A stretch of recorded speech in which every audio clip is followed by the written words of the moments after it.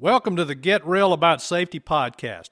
In our podcast, we discuss the new view of safety, what works and what doesn't work, to break down old paradigms and help you improve safety performance in your organization. Hi, I'm Mike. And I'm Pam, and we appreciate you listening. Please share and subscribe and tell others about this podcast. You can find us on most podcast platforms and also on YouTube.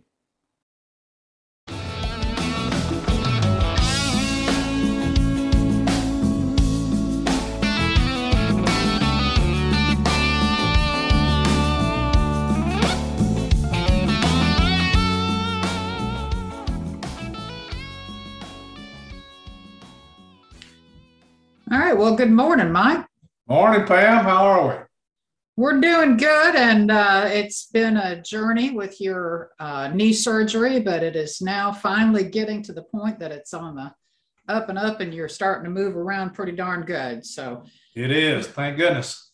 Thank goodness. It's been quite a journey, hasn't it? Yes. You and I have had kind of a unique careers and somewhat parallel in some ways, but we often talk about how things have changed, and we've had the opportunity to see tremendous change in our careers. So we got to thinking about doing this podcast to talk about the way things were and the way things are going. Yeah. So this may very well be a 2 or even 3-parter talking about the way things were to start out. Things definitely have changed over the years. There's been dramatic change, and it's exciting. It's really exciting to be able to see that change that seemed pretty stagnant for a number of years, but has picked up and moved dramatically in a good way. You want to start out for us and talk a little bit about how you got into safety and how you got where you are?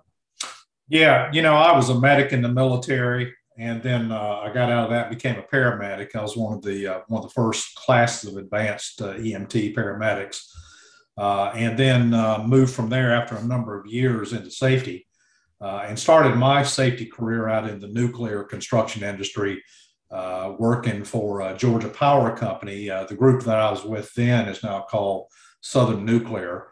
But this was back during the construction, the Plant Vogtle Units 1 and 2 back in the late 70s and early 80s. And, that just as an aside from that, in context of what we're talking about here, this was only a few years after OSHA even came into being. So this is just past the days of riding headache balls. And then you moved from that on to working for a large general contractor, correct? Yeah, I moved from that into bridge and highway construction, right. Working for a large general contractor, moved from that into the insurance industry where we met. That's right. And then some 20-something years ago, we started ProSafe Solutions. Yes, we did. So we've been around a while. Yeah, that's right. And our careers were strangely parallel, even though I'm from the Pacific Northwest, and I went to school to be a nurse. I became a registered nurse and thought I would take a more traditional nursing path, but my family on my dad's side's history has been construction for, great-great-grandfather as far back as I can trace it. So construction's in my blood. And I ended up, I had EMT training prior to nursing school and was living out in a very remote county in eastern Washington, about 65 miles from Hanford nuclear site. And so I ended up getting hired as an RN on Hanford 2, and then ultimately getting the opportunity to move into safety for a large general contractor. And that was quite a change, quite a shocking change, actually. When I was working as a nurse, after some initial bumps and so forth, we had the support of the workers tremendously, and they really thought highly of us and treated us well and brought us candies, and they really appreciated, because we were on a project that was very isolated, and we were it for them if they got hurt. Then when I went into safety, lo and behold, everybody hated me all of a sudden, changed hard hats, and now I was hated not only by the workforce, but by my fellow safety professionals, and which, you know, got better over time. But I remember clearly the first time I knew that maybe I had made a mistake was when they were throwing rocks at me in the Porta-John. They'd wait till I went on the Porta-John and they would throw rocks at it, which if you've ever been in a Porta-John, when it's getting hit with rocks, it'll shock you a little bit. And then it Get your attention. Yeah, it did. And then it escalated into they removed the lock, so I couldn't lock the door. So I had to learn how to hold the door shut with one hand and hold my radio up with the other. But that showed the difference, I think, that we're seeing now, is that safety was a police action, or considered to be. We were the catch you doing something wrong guys. Oh, yeah. Which I never understood and did not fully support. I left there, stayed with a large general contractor for 13 years. And then again, like you, we ended up together, working together. I worked for you, and then we worked as counterparts in the insurance industry before we started ProSafe. So why don't you talk a little bit about what safety was like in the nuclear side? Well, speaking of enforcement, that's what I learned. You know, when I first went into the nuclear industry with Georgia Power Company, we were essentially safety cops. And there was no doubt about it. I mean, that's how that thing was set up. And so, you know, we basically walked the job site. We caught people doing things wrong. We wrote them up, or we actually had the power to have them terminated. And, you know, I know you've heard me tell the story before of marching 12 electricians to the gate who were up on a scaffold with no fall protection.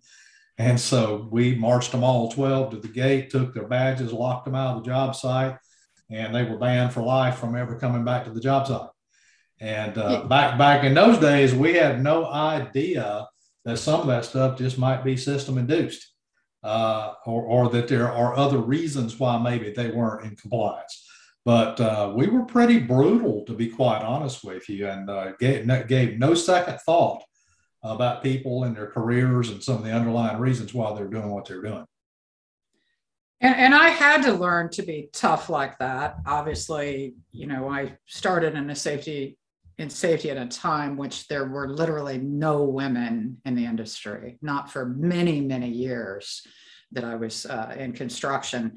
But I was never wanting to be the one to fire people. Probably just the nursing background had a lot to do with it. I never felt like that should be my position. So the change in that has been, you know, was very welcome to me, because I always saw that it was a problem. But, you know, people say, well, you worked in the nuclear industry, so you saw this high level safety. It was high level safety for the time. Compared to other areas of construction, yeah. That's right. But it was terrible.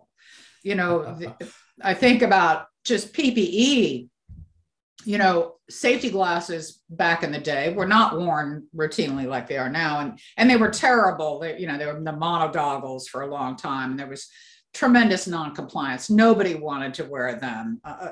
And as a nurse, I spent a good portion of my day work day shift with another nurse, and we would go from table to table, numbing eyes and taking out foreign bodies. That was quite a learning experience for me. We were really lucky because we worked under standing orders and of a physician. We were able to do a lot of things that I don't see that's traditionally done today, but that was a big part of the day. So you would spend all day long taking foreign bodies out of eyes, as you know, where you could, waiting to hear the man down call. Yeah. And you remember that Gaytronic system, the loudspeaker that, you know, no cell phones, of course. So you had the loudspeakers going continuously, but you quickly learned to filter all that noise out and hear that man down and respond to that. And of course, fall protection was safety belts, sort of, kind of. Yeah, right? Sort of, kind of. You know, kind of getting back to the safety glasses. Do you remember those original ones that were called OUs? And yes, people refer to them as old ugly because they made you, for guys, it made you look like Clark Kent, right? And nobody wanted to wear them. They were uncomfortable. They hurt your ears. They pinched your nose. Nobody wanted to wear those things, but yet, because that was, the rule. In fact, I remember we got accused one time of Gestapo tactics. I'll never forget the time that we had about 30 safety people lined up on each side of the gate, catching people, because the rule was when you walk in that gate, you got on a hard hat, you got on your safety glasses, your boots, all of that stuff. And so that was our job, to catch them and then either terminate their employment or to write them up. And which, by the way, that whole thing about terminating people's employment, that was a pretty doggone routine thing. And we had the authority to do that. But that's just the way you did things back in those days. Yeah, and it was also a violent time. And it stayed violent, I would say, up until maybe the early 90s. It started to get better. When I was at Hanford, at one point, my grandfather, my father, and an uncle of mine were all working out on the site. And my father, and I would, listen to the man down calls and think, which building is that, and could it be, one of my family members? But my grandfather was a general superintendent, and he fired a traveling pipe fitter one point in time and made the mistake of turning his back after he fired him. And the guy came up behind him and hit him and knocked him down to the mezzanine grating, and probably would have killed him had not some of his men came and intervened. I dealt with threats of violence all the time. When I left nuclear construction and went to commercial construction starting in Texas, I quickly learned that I had to carry a gun. Now, I know, everyone says, oh, you can't have guns on job sites. Well, not back in those days. I had a gun, not only in Atlanta in the 80s. Downtown was really terrifying. I don't know if people realize how scary it was, and especially after hours. And I mean, I needed to have my gun in my hand in my pocket to walk from the parking lot to the job site, and then it went in my boot on the job site. Had a lot of threats of violence, some big, some small. You remember some of those, don't you? Oh, yeah. Working in dangerous areas like that, you pretty much had to do that. But, kind of getting back to what we were talking about earlier, the fact that people did not like safety people, a lot of it just had to do with the approach itself. Yes. And just to give you an example, getting back to that whole thing about the constant enforcement stuff, I remember the days on the Vogtle Nuclear Project of getting a crane suspended personnel platform, or as most people in construction call it, a man basket. Man basket. With a couple of other safety people, and we would have the tower crane lift us up and fly us around the job looking for people either not tied off, or that were not wearing their PPE, or they were doing something unsafe on a scaffold without guardrails. And we would land down right next to them and say, give me your badge, and then head to the gate. Or we would have, we would have these little write-up slips we would give them. And but that was kind of routine. In fact, I tell you, I remember when I almost transitioned at the end of Vogtle over to Georgia Power Corporate, and they had a whole different approach, and they were more of the view of being resources and advisors and consultants. rather than safety cops. And when I first heard that, I thought these people were completely off base. Looking back on it these days, that's exactly where we should have been. But, it's just the way things were handled in large, heavy construction back in those days. Well, ironically, it was quite a while after that when I first met you, when we were working for Argonaut, who was probably one of the most advanced insurance carriers in workers' comp at the time. Yeah. And was all about accountability and where it needed to lie and all that. When I heard that, it was like, that's exactly it. That's exactly it. What we're doing is wrong and it doesn't work. You mentioned the man basket. I have to tell my first ride in a man basket was as a nurse. And it was probably the first week that I was there. And they put me and the head nurse I was working with at the time in a man basket in the reactor building and took us up to the top. And the operator took that man basket and started slamming it up against the sides of the building while we were in there. And I remember her screaming and me going, oh my God, they're going to kill us, but it was that horseplay thing that happened. That was pretty common then. And you had to be able to show that you were tough. In fact, they took us up top and got out where they were erecting steel, and we're standing there right on the decking before walked out on the steel, and they're all out on the steel, all the way at the top of the reactor dome, no fall protection. And they said, you guys got the guts to come out here and get us? And I remember Sam was the lady I was working with, Pam and Sam, and she said, you get hurt, we'll be out there. And they were both satisfied with that. And after that, that's when we, had this really great relationship with the guys out there that, okay, they'll come take care of us. But that was my first ride in a man basket. The threats of violence thing, it makes me think about when I was on a job in downtown Atlanta. We had some conflict going on with an out-of-state steel erector who came to town and wasn't the hometown favorite. And there was a lot of violence going on. In fact, the owner of that steel erector, who was out of Texas, got jumped by two iron workers in downtown Atlanta in broad daylight and almost killed on the streets, just headed to the bank. And I went out one day and there was an iron worker who was literally falling down drunk at 7:30 in the morning, literally. And I looked at the superintendent for the GCE that I worked with and the supervisor of the steel erector. And I was like, well, I guess what you got to do, is get him out of here. So the word went around that I had fired the iron worker. And I didn't do like you. I didn't march people to the gate, but in this case, I said, he's got to go. So they decided that I had to go. And I was in the office about a block away from the job when we got a call on the radio that there were iron workers on their way to get me. Yeah, basically. And we were down in a basement of a building there.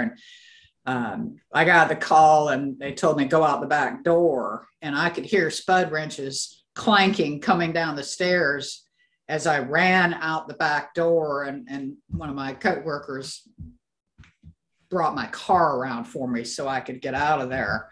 But that continued for the whole length of that job, that fear of violence. And it was there was a lot of violence. There was a lot of animosity against safety people.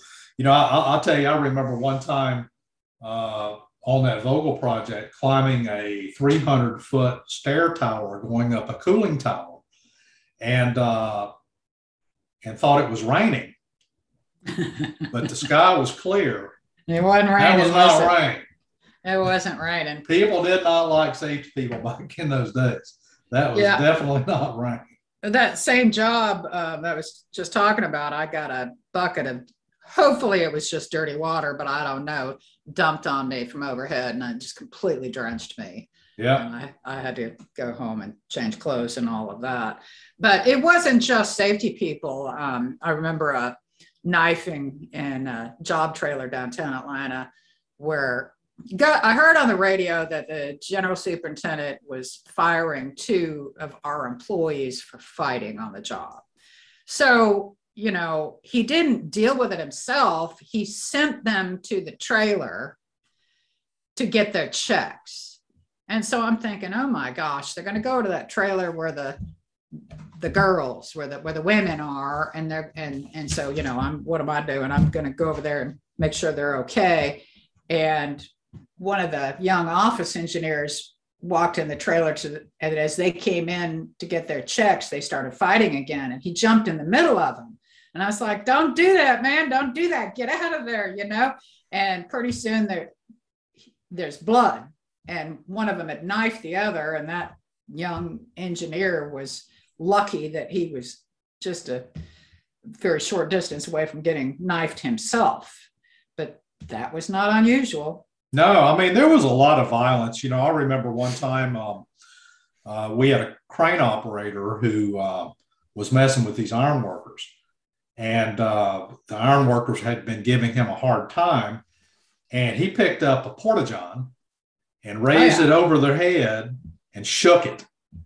And of course, you know, the result of that, well, they came down off the steel and jerked him out of the cab of that crane.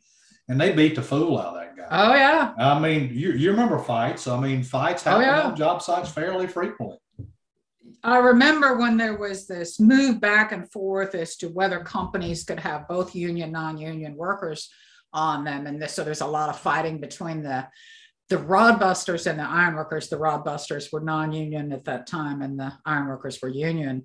And they would wait till a rod buster was bent down tying steel next to a beam, and then they would hit the beam with a sledgehammer on the floor above, and it would just cause them. So they did that one time to this one rod buster, nice guy, but he was big, muscular guy, and he just ran up and grabbed that iron worker and beat the stuffing out of him. And so, you know, the rule was that you were fired for that. And so, you know, what they did is they called up the rod buster company and said, hey, you know, your guy here, you know, got in a fight, but can you just put him on another job? Because, you know, wasn't his fault really. And so they went to put him on another job. And I remember the general superintendent, as the guy was leaving, went out and had gone and bought him a case of beer and gave him the case of beer and shook his hand and said, I appreciate you beating the crap out of that guy.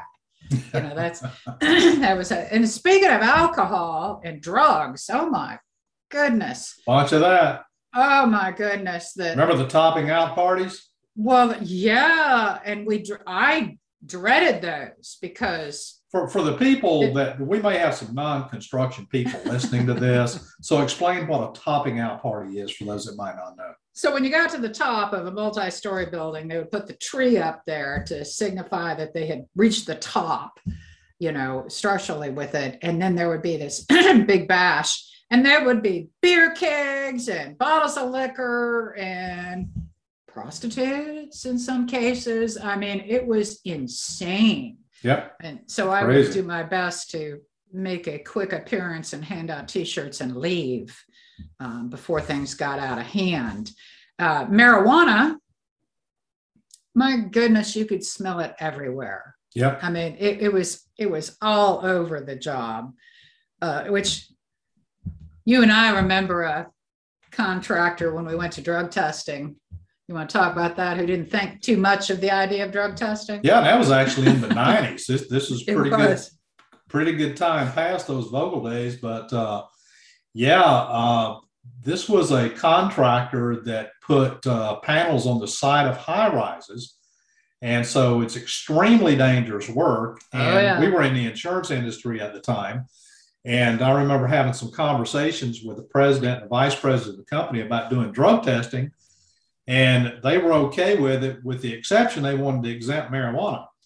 And I said, no, you can't do that. And why would you even want to do that? And they said, because we smoke it ourselves. We don't see a problem with it. But that was the mentality back in those days. I'll tell you another one. We had, I'll never forget back in the Vogel days, we actually had a tower crane operator who was standing about 2 sections down on the tower, screaming and waving his arms. It turned out the guy was on PCP. And he was going to jump off of that tower. Mm-hmm.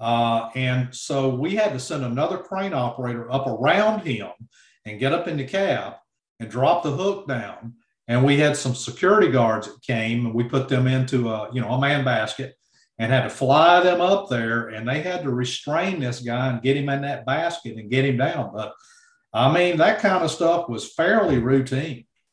Yeah, my first day, I got transferred to New Orleans, which, boy, that was a culture shock to do a job. And at first, that when I walked up to the job, there were iron workers and other folks all sitting on the curb drinking beer. I'd flown in that day, and it was break time, and they're drinking beer, and I'm like, ooh, this is not good.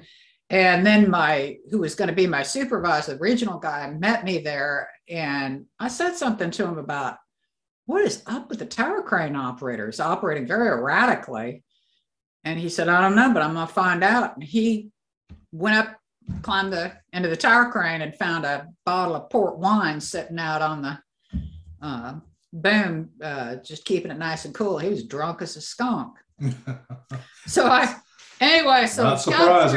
got through that. And then, I went to meet the project manager in his office, and I said, pleasantries. And then I said, look, there's down at break time, they're all down there drinking, just right in front of the job, sitting on the curb down there. And he looked at me and he said, well, lady, you can't tell them what they can do on their break. And then he opened the cabinet behind him that was full of liquor and said, let's have a drink and talk about it. Right. So I'm like, boy, you're in a whole new culture here. Oh, you talked about the crane operator on PCP. I witnessed a death. I was on a job in New Orleans, and right across the Canal Street from us was another project going on. And we're on the top of our building, looking over the top of that building, and we see a guy who's screaming and hollering, and we're like, what's going on over there? And we're watching, and pretty soon he takes off from one side of the building to the other, running full tilt, screaming the whole way, and then dove over the rail head first into a dumpster down below. I mean, dead as a doornail, killed him, right? And he was on PCP. So that was quite a... And the horseplay, I mean, you mentioned that a little bit a while ago. I mean, there was just so much horseplay on job sites. Yeah. And just ridiculous things that went on. For example, one of the common things that welders used to do is fill a balloon full of acetylene. Oh, yes. And just about the time a guy struck an arc, they would throw it down there and it would explode. Yes. And of course, we actually had some injuries from that. They thought that was really funny. I mean, there were lots of things that went on like that. Just putting rubber snakes in people's lunch buckets. Yeah. That was a common one. I remember one time we had some electricians that had a shack, their brake shack, and it was made out of metal, and it was covered with tarps and that sort of thing. But a cat kept coming in and stealing lunch. And so they electrified the shack to try to electrocute the cat. That's terrible. Of course, they never got the cat, but they risked themselves being electrocuted, or somebody else grabbing the door of the thing and being electrocuted. I mean, there were crazy things that went on back in those days. So I'm going to go ahead and admit to having done something that today I would never do, obviously, and never recommend. But we were doing a job in downtown Atlanta where we added 7 floors to a pretty known building here, and we had to do it all at night. And we were having problems. This is in the 80s, and crime was so terrible that we were all parking right around the base of the building and trying to keep an eye on our cars, but it didn't matter. They kept at night, these people would come through and they would get into our cars. If you locked it, they'd take a baseball bat and they'd just bust your windows out and steal your stuff. And so it was becoming really a bad situation. And the iron workers were outraged and there was going to be some violence. And so I called the police several times and never got any response. And so someone on the job said, well, you want to talk to the cops, go down to the Greyhound bus station because that's where they go and drink coffee at night. So I'm like, all right. So I go down to the Greyhound bus station at night, in this terrible crime-ridden town, and found them. And I went up to him and explained, I said, listen, we have got this terrible problem. And could you guys just, come and make some routine trips around the building and try to help us out? And they basically looked at me and go, no, we're not doing that, And so I was getting frustrated. So I said, well, look, if you don't do that, one of these iron workers is going to kill somebody. And cop spun around and looked at me and said, then call us. So I'm like, my God, what are we going to do? So we had a balcony on that building where we could see over, but they couldn't see us from the street. So I got some M80s from Alabama. And we would watch these guys come with their baseball bats to bust into the cars, and I'd light one and toss it over the side.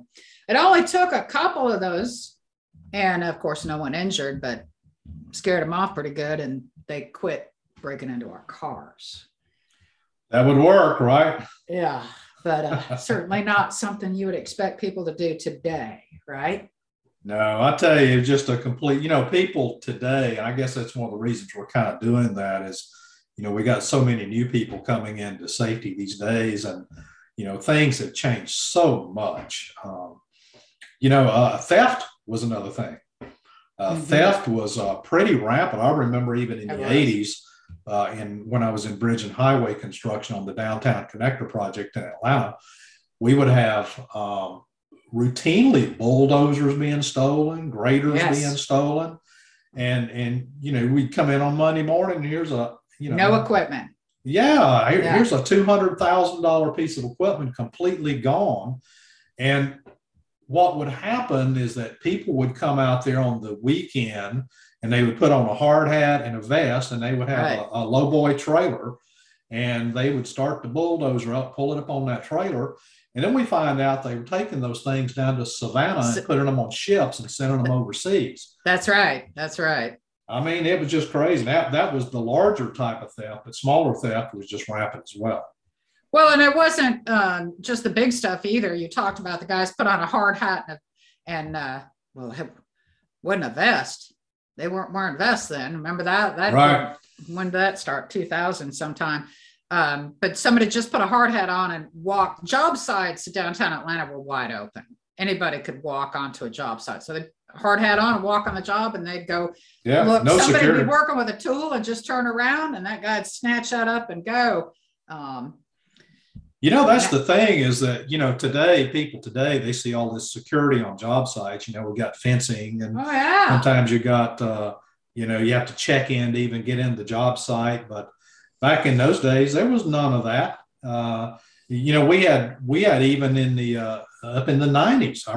You remember all the times that we had people climbing tower cranes. Yes. I remember one time one of the activist groups climbed a tower crane up in North Atlanta and was hanging the activist banners off of that. That was the Home Depot headquarters. Yeah, that's right. Yeah, that's exactly Home Depot right. headquarters building, and they were mad about where Home Depot was getting their wood from and so forth. We had one in the company I work for in Miami where the guy broke in at night, and whatever happened, he fell from the tower crane and died. And there was, of course, litigation that we dealt with after that.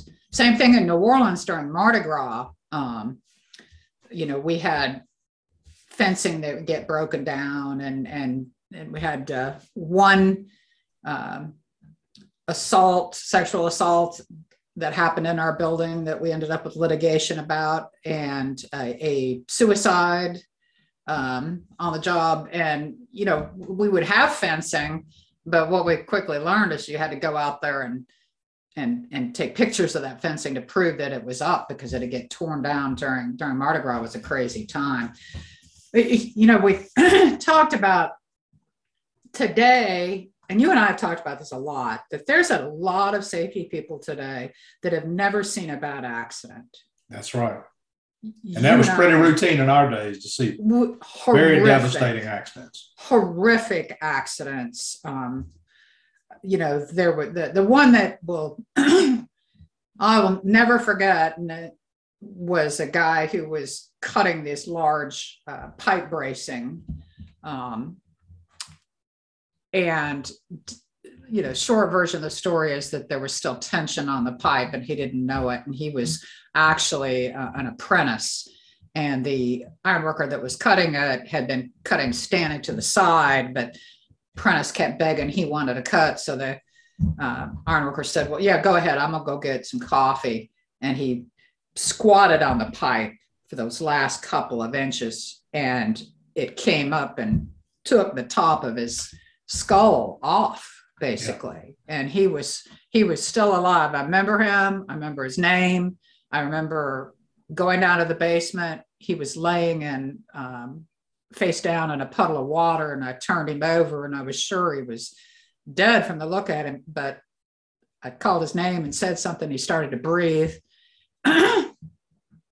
We had to get a man basket, get him out of there, and all that sort of thing. He coded when he got to the top out of the basement. They got him back. They got him to the hospital. They said he'd never live 24 hours. He lived, but he was a young iron worker with children, and he had destroyed the part of his brain that manages emotions. So he had no control. He'd go from rage to happiness to crying to back and forth. And I've never forgotten him and what happened to him. Just so much stuff like that. I actually had a friend of mine who was killed on the Vogel project, which, by the way, back in those days, we were under a voluntary protection program for OSHA. Yeah. In fact, Vogel was the first nuclear construction site in the nation to receive the OSHA Star Award. But we had 8 fatalities on that job site. Right. And, and that was considered exemplary safety back in those days. That's right. We were having 8 fatalities. And one of them was a friend of mine who fell down an elevator shaft in the turbine building. And I'll never forget that day of getting the call. We had a man down in an elevator shaft, and I was the first one down there. And I noticed a yellow Georgia Power hard hat laying over to the side. And that's what our construction coordinators wore. And turned out he's a friend of mine and in fact, turned out that the head of safety for construction for Georgia Power at the time, that was actually his son-in-law. And I had to call him and report that. And when I told him his name, he just went into shock. But a lot of people today have not seen some of these horrific injuries. I remember the days of having, this sounds pretty gross, but having somebody's brains and blood splattered all over your clothes. Oh, yeah. Yeah. I remember that with the ironworker I was telling you about, that the press was immediately there, and I had his blood and brains all down my jeans. And I'm like, oh my God, the press is coming. And I had to step in a porta-john. I was trying to clean that off of my clothing before the press got there. The other problem with that is, of course, anyone with a spark of humanity is going to be torn up about those terrible accidents. But what even compounded it is that it was our fault. It literally was perceived to be our fault. It was the failure of the safety staff. Yeah. When something like that happened. That's a big change. Today, most people, at least any company that's even fairly sophisticated in safety, knows that the job of safety is to be an advisor and a resource and a consultant. They're not the people responsible for safety, but safety people were blamed back in those days for accidents. Well, I still see a lot of that when you have folks with a misguided overemphasis, which is still so rampant out there on recordable incident rates, and safety people feel under pressure to not record or those kind of things because somehow it reflects upon them. It does not reflect upon them. Right. I almost lost my job the first 3 months that I was in safety because of something like that out at Hanford, where there was a situation where there was, I was over the turbine generator building, and there was a crane operation going on outside, and there was an oiler that would, during crane operations, would get back there and be oiling and doing stuff, which he wasn't supposed to be doing, obviously. An oiler is somebody that greases the crane. Right. And so it was, I don't want to say the general contractor, but it was not who I worked for, but the kind of like the Georgia Power folks. And I reported it on 2 occasions to who needed to deal with it. And fortunately, when I had started, there was a safety management guy who had told me, basically told me, said, you'll never cut it. This ain't gonna work out. But at least do this, get a notebook and write down everything that happens during the day and keep that notebook in your truck, not in the office. And I had. And so what happened was that oiler kept doing what he was doing, and he had that rag, and it got sucked into the gears of the crane, and it took off all the fingers on his right hand. And so I'm out there dealing, I was actually out there looking for his thumb, which I found, so they could reattach it, when I got called to the head of Hanford Construction's office. Said, you got to go in there and talk to him. And my boss showed up, and he comes in with me. And so the still remember the gentleman's name. And he said, he looked at my boss and he said, give me one reason why she's not fired over this. And so he starts kind of stuttering, and I'm looking like he's like backing up towards the door. And I'm like, what the heck, and I said, listen, I did report this. And he goes, BS. And I said, I have a diary. He said, all right, go get it. So I ran out and got to my truck and came back in. I showed him in the diary where I had reported it and who I'd reported it to. And at the time I was wearing one of the since I've got pipe fitter father and grandfather, et cetera, I've got this beautiful turquoise inlaid belt buckle. And he said, I'll tell you what, give me that belt buckle and we'll just call it good. Pulled my belt off, took that belt buckle and put it down on his desk and walked out. And I never forgot that, though. And I know it's changed to some degree, but I still feel that it is, if a safety person is in a situation in which management actually tries to hold them responsible for things they don't have control over, that they should do exactly what I did. And that is keep track of these conversations. Yeah, because unfortunately, that's still to some degree, not as much as it used to, but to some degree, it does still happen today.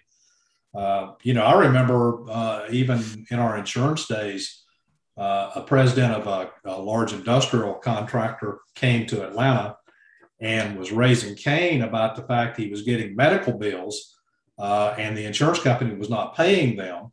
And it turns out our claims people had never even gotten the claims. Right. And it turned out that the reason they had not gotten the claims is they had never been filed, right, because the safety director of that company was being held accountable for the insurance experience modification rate, which is really based on the frequency of claims.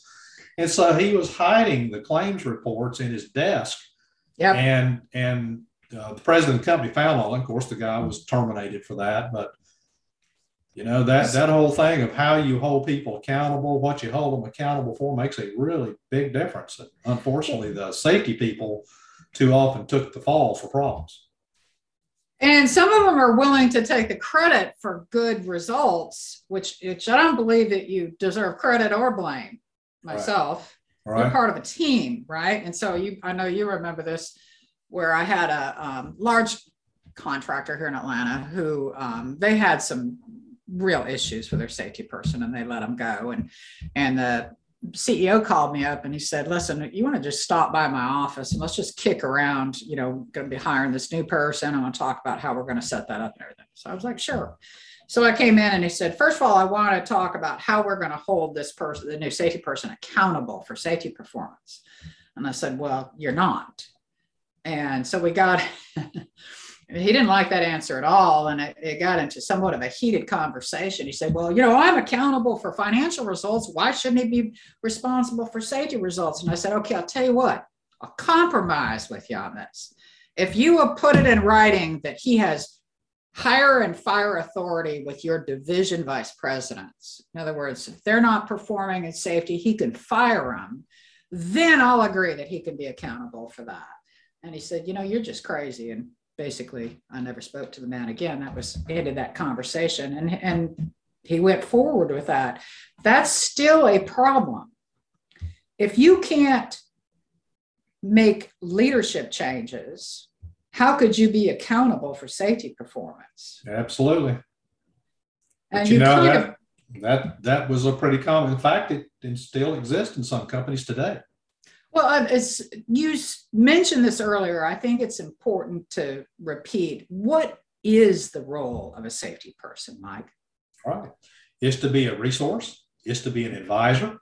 It's to be a consultant. Yes. And it's to be a measurer of safety performance. Yes. In other words, measuring how well operations is managing their safety process, because It is their process, not the safety department's. Exactly.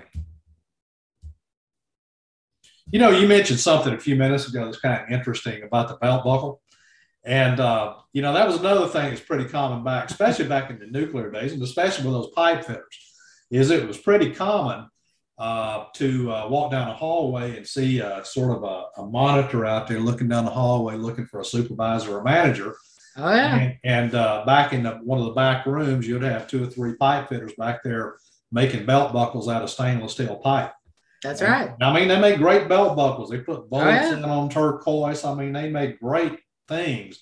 They made cookers to cook food, which, in the nuclear industry, that's that's a violation of the Nuclear Regulatory Commission to cook food in a nuclear power plant. But they were pretty good at it. They were. I'll never forget one day walking through the Turbo building and smelling barbecue. Mm-hmm. And we looked for about 2 hours trying to find that. We finally found it. Turned out some pipe fitters had taken a gang box, a big toolbox, mm-hmm. and had lined it with preheat blankets that you preheat pipes with before welding. And it had a rotisserie in there. And they had chickens and ribs turning, cooking that stuff. And I mean, it was just, those were some wild days. The other thing about the safety award thing is not only back in those days in the 80s, but even sometimes in the 90s, safety awards became bartering items. Yes. That a lot of things got done by bartering, by doing favors. And I'll never forget one time back on that Vogtle nuclear project, I was on a weekend shift one time and wanted a pickup truck because I was having to walk everywhere I went. And so the head guy said, we will let you use a pickup truck that belongs to one of the big contractors out there. But he very specifically said, you better not get one scratch on that truck. If you get one scratch on that truck, you'll never get another truck again. I hadn't had that truck 2 hours. And I'm out with one of the ironworker safety people, and a wasp flies in the window, and he takes a magazine and he hits the windshield and busts the windshield. So we go to the mechanic shop and hoping they just replace that windshield for us as a favor, right? So the guy at the mechanic shop kind of leans back and says, what's it worth to you? And I said, what do you mean? He said, I need some stuff. So I said, what do you need? He said, well, I need one of those Georgia Power hats that you guys have. And those were a special award that we had that were only for the safety people. There were only a few of them. And all I had was just the one that I had at home. And I said, I don't have one. He goes, well, then you're not getting a windshield.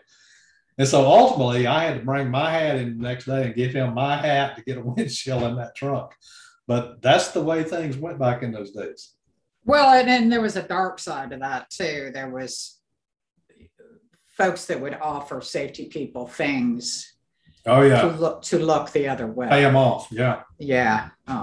Yeah. Fortunately, I don't think we ever fell into that trap. But I'll tell you that I know a lot of people that did.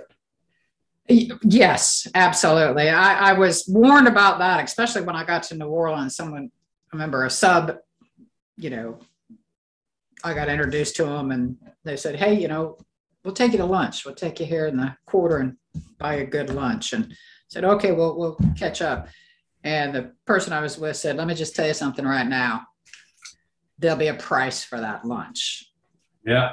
So you probably don't want to do it. Well, I think we've talked a lot about how it was. And that's not to mention some of the things you briefly did mention, safety belts, and that was pretty common. I mean, up until OSHA actually required harnesses, safety belts were the thing that we did. We thought we were actually doing a good thing, and didn't realize the dangers of just putting someone in a belt. But that's how you did fall protection back in those days. The other issue that's changed dramatically is, of course, silica. Yeah. And it's ironic how long it's taken. I remember, especially in commercial construction, as a nurse, right? A background in nursing. And I remember, learning about asbestos and some of the other health-related things, but I must have not been there that day on silica. But it was clear to me that the situation we saw in commercial construction, where these guys would be chipping concrete all day long and completely covered, they look like they've been dumped in flour at the end of the day. I'm like, that can't be good. We got to do something about that. And one of the early proponents on, we've got to use water for that. But it was, I'd say, around 1990 or so. When you and I were first working together, was that 91, 92, that one of our coworkers tipped me off to read the book by Michael Cherniak about Hawks Nest Tunnel and what all happened there. And that opened my eyes to the whole silica issue. And that became more and more common that we were proposing water, but we didn't have the tools. We didn't have the ventilated tools. But I remember back in, the 70s, the 80s, and even some of the early 90s there. I mean, from my perspective, silica was just not even on my radar. It's just one of those things that I really didn't even realize it was a big deal until OSHA started making a big deal of it.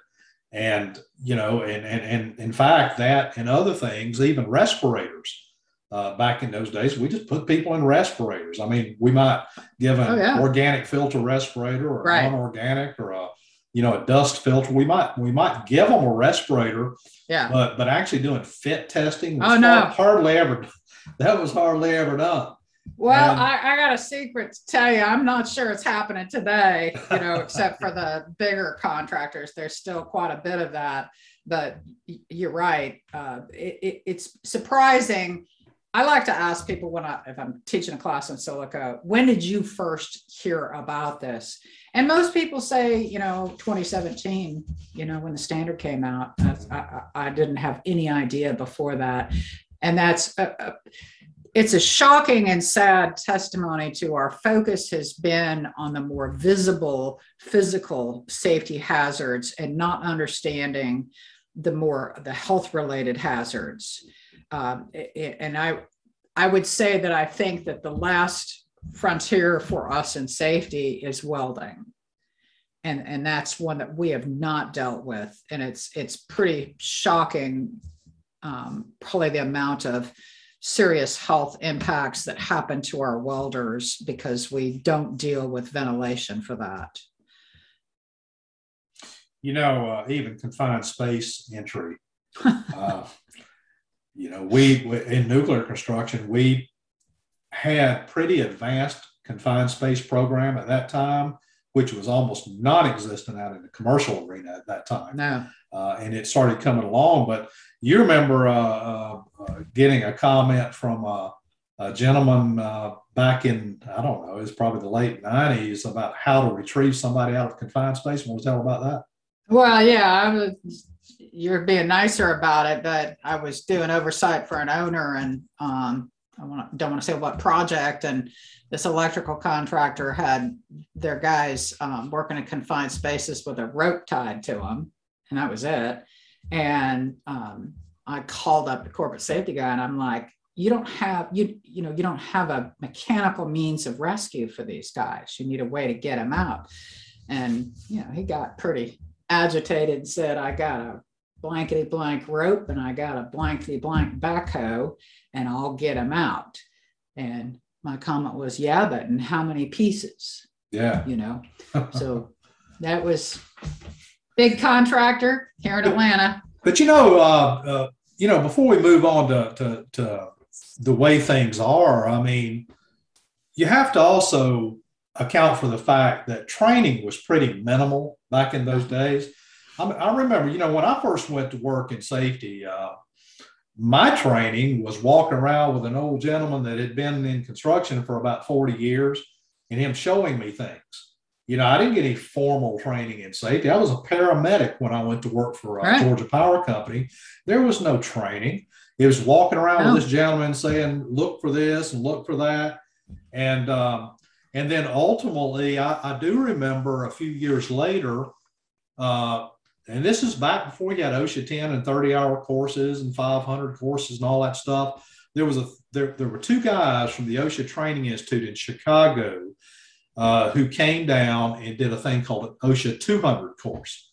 And that today would be sort of like a 510. It was a standards course. And it was about a 4-day course or something. But that's the first time I ever got any formal training in what the standards actually said. Well, see, I never got that. What I got was a copy that government issued 1926 standards. Remember that book? Yeah. Remember the print? The one that was so difficult to find everything in. And you couldn't find anything. No index. and no idea. And one of the best resources, and I'm not naming by name, that I had back in the day was a guy named Steve Hayes.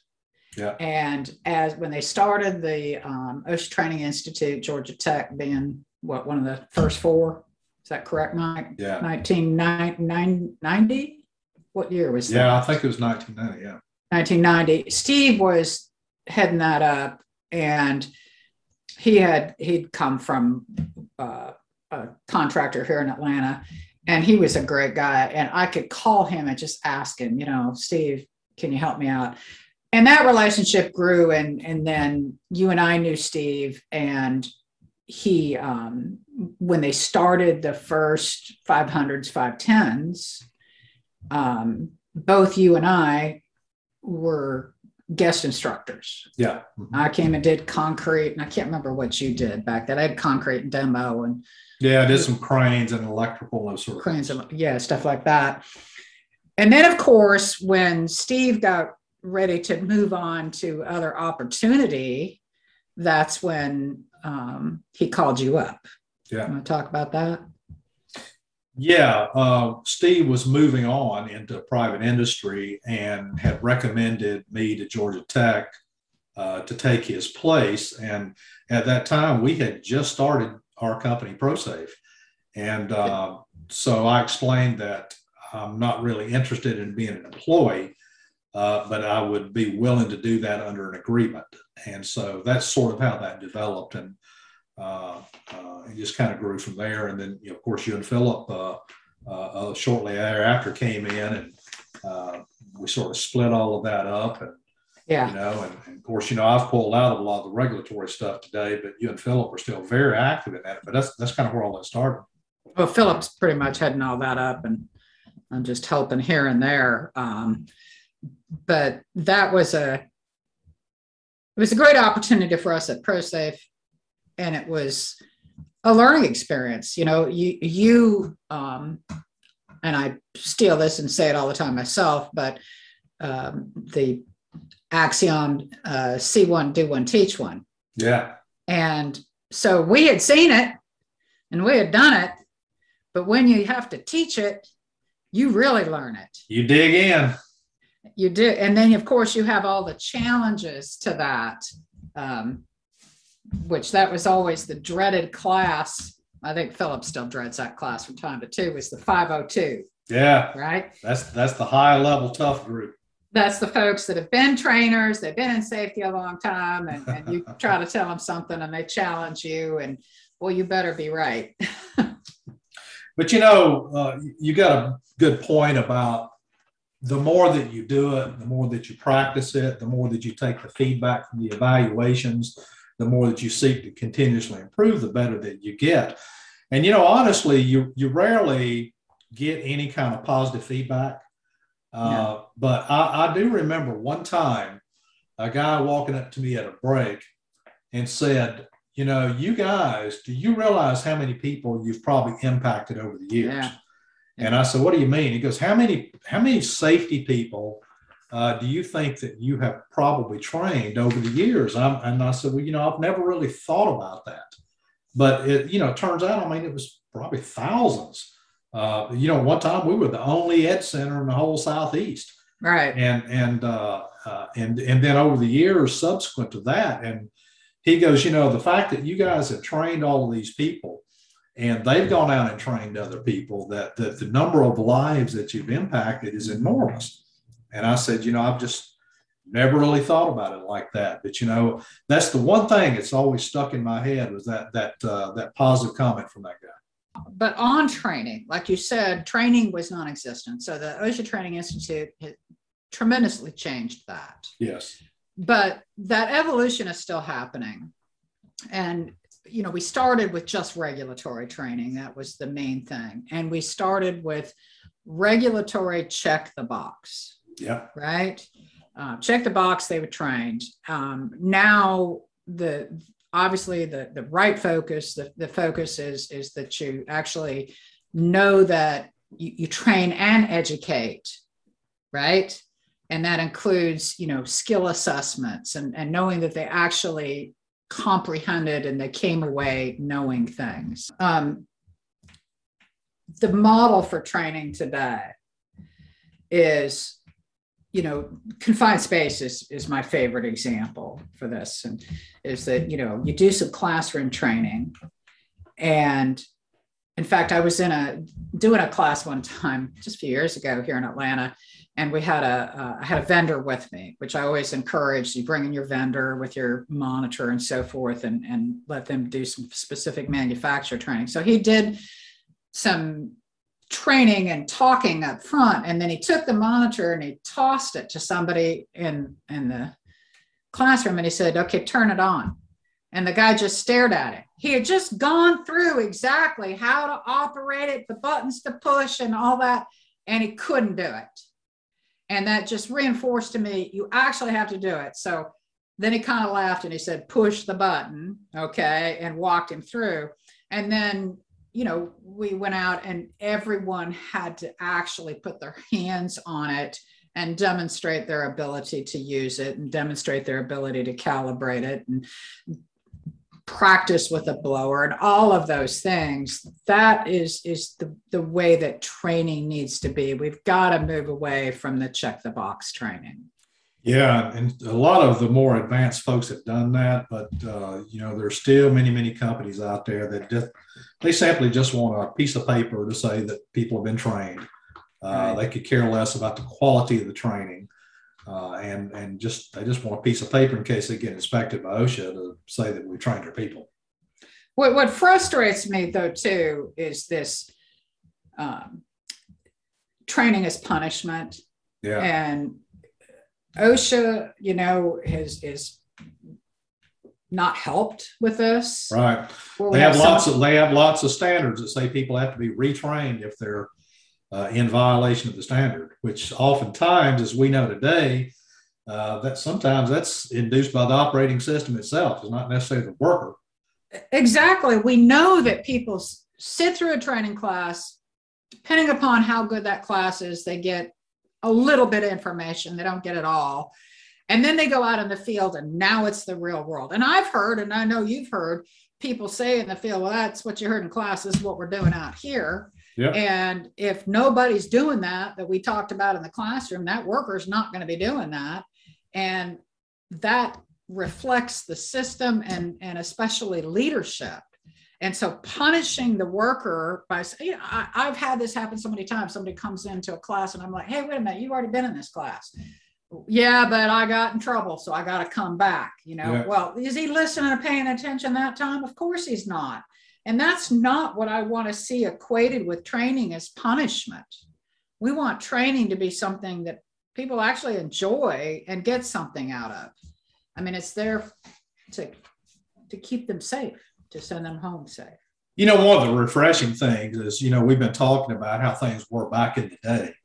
And of course, things have changed and they've transitioned and they've improved. There's still some issues out there, but by and large, there's been many, many changes. And probably the most refreshing change to me is the movement toward advanced safety management and Yes. human performance. Moving more towards repositioning safety with operations, holding supervisors and managers accountable for safety rather than the safety people. Yes. Measuring the right kind of indicators to drive safety in the organization. The whole psychological aspects of performance coaching. And then, of course, the human performance aspects of understanding human error and how you respond to that. Because for so long, people were punished for errors that they honestly didn't have control over. So this whole new understanding of human error and how to deal with that is a big advancement. And we're seeing that change, a lot of the bigger companies, but there's still a lot of folks out there who've never even heard of this stuff. Yeah, I was going to say that it's just a tiny, tiny, tiny, tiny sliver of construction that is at that point. The physical conditions on jobs has changed dramatically. Things as simple as good perimeter protection, rather than cruddy guardrails and broken guardrails and so forth. Housekeeping is enormously changed. Yeah. That's what's dramatic. I remember a job one time that literally you couldn't walk across the floor, and a superintendent telling me, look, lady, I've sold jobs with trash on them, housekeeping was just not the thing. And so those physical conditions are so much better, but the blame, shame, misunderstanding of the difference between errors and violations, Yeah. and how to manage that, understanding culpability, understanding the critical role that leadership plays, and number one, if a worker is doing at-risk behavior, why does he think that's okay? Yeah. Well, he obviously thinks that his immediate supervisor is okay with that. Mm-hmm. And so there you go. There's your mirror, right? There's where your issue is. You can put 15 new workers under that same leadership and you'll get the same results if we're not dealing with that. Because leadership creates the culture, and that culture has a major influence on the decisions workers make out there. Absolutely. So for the companies that are moving in that direction, I really applaud them. But, things have changed. I agree with the physical changes. Even on the housekeeping thing, you've got companies today, some companies that are even practicing lean construction. And they're Yes. implementing 5S and other lean type concepts for continuous improvement, which is dramatically different than, job sites used to just be a pigsty. Well, and I'm a huge proponent, as you know, of lean. There's a lot of ways it can go wrong.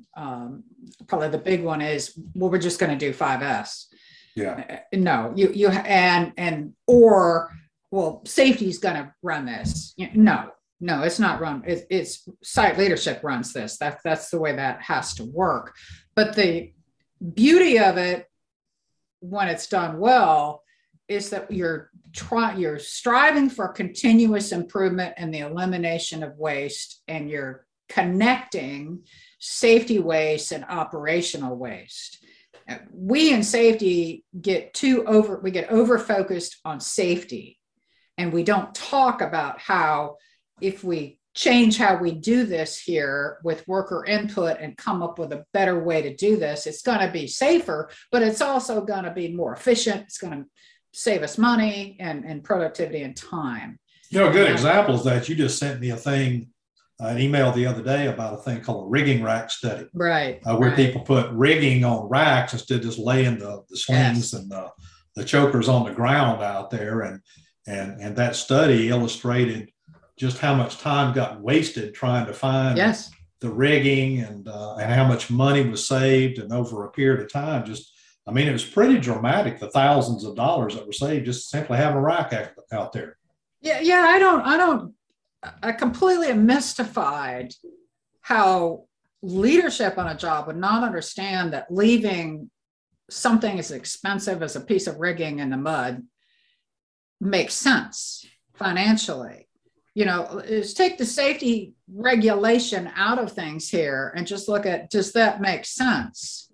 And so, and that's tied to that whole 5S process of perfecting our systems and eliminating waste. And hunting for tools, hunting for equipment, hunting for rigging is pure waste. Yeah. And you end up people using a piece of rigging or a tool that's unsafe at the same time. Yeah, it drives shortcuts. Exactly. We've talked about a lot of stuff here, Pam, and I know that we've kind of covered a lot about the way things used to be back in the day. Thank goodness a lot of that stuff has changed. Still a lot of stuff that needs to change, but anything else you feel that would be something that would be valuable for folks to hear? No, I just kind of have to laugh that, when I was young, I used to hang out with my father, grandfather, and uncles, all who were in construction. I would listen. I would sit at the table and listen as they played poker and talked construction stories. And I remember listening to those stories, and I remember those stories. And now I realize I'm old and I'm telling stories too. But we learn from those stories, and we learn how to change and how to be better from that. But, I do think it's helpful for especially younger people getting into safety today, and especially construction safety, to have some context of where things have come. Yes. It's easy for somebody to come into the workforce today and see all the modern safety technology we have and all the great training and all the things that go on in safety today and kind of think, well, that's the way everything's always been. It's not. There has been a massive evolution. And so sometimes I just think it's helpful for people to have some kind of a historical context of the evolution of things. And then we will save to another podcast a talk about where we're going. Yeah, and that'll be a good one. And that's going to be a good one. Hope everybody enjoyed this, and we'll see you on the next one down the road. Thank you, Pam. That was great. Appreciate it.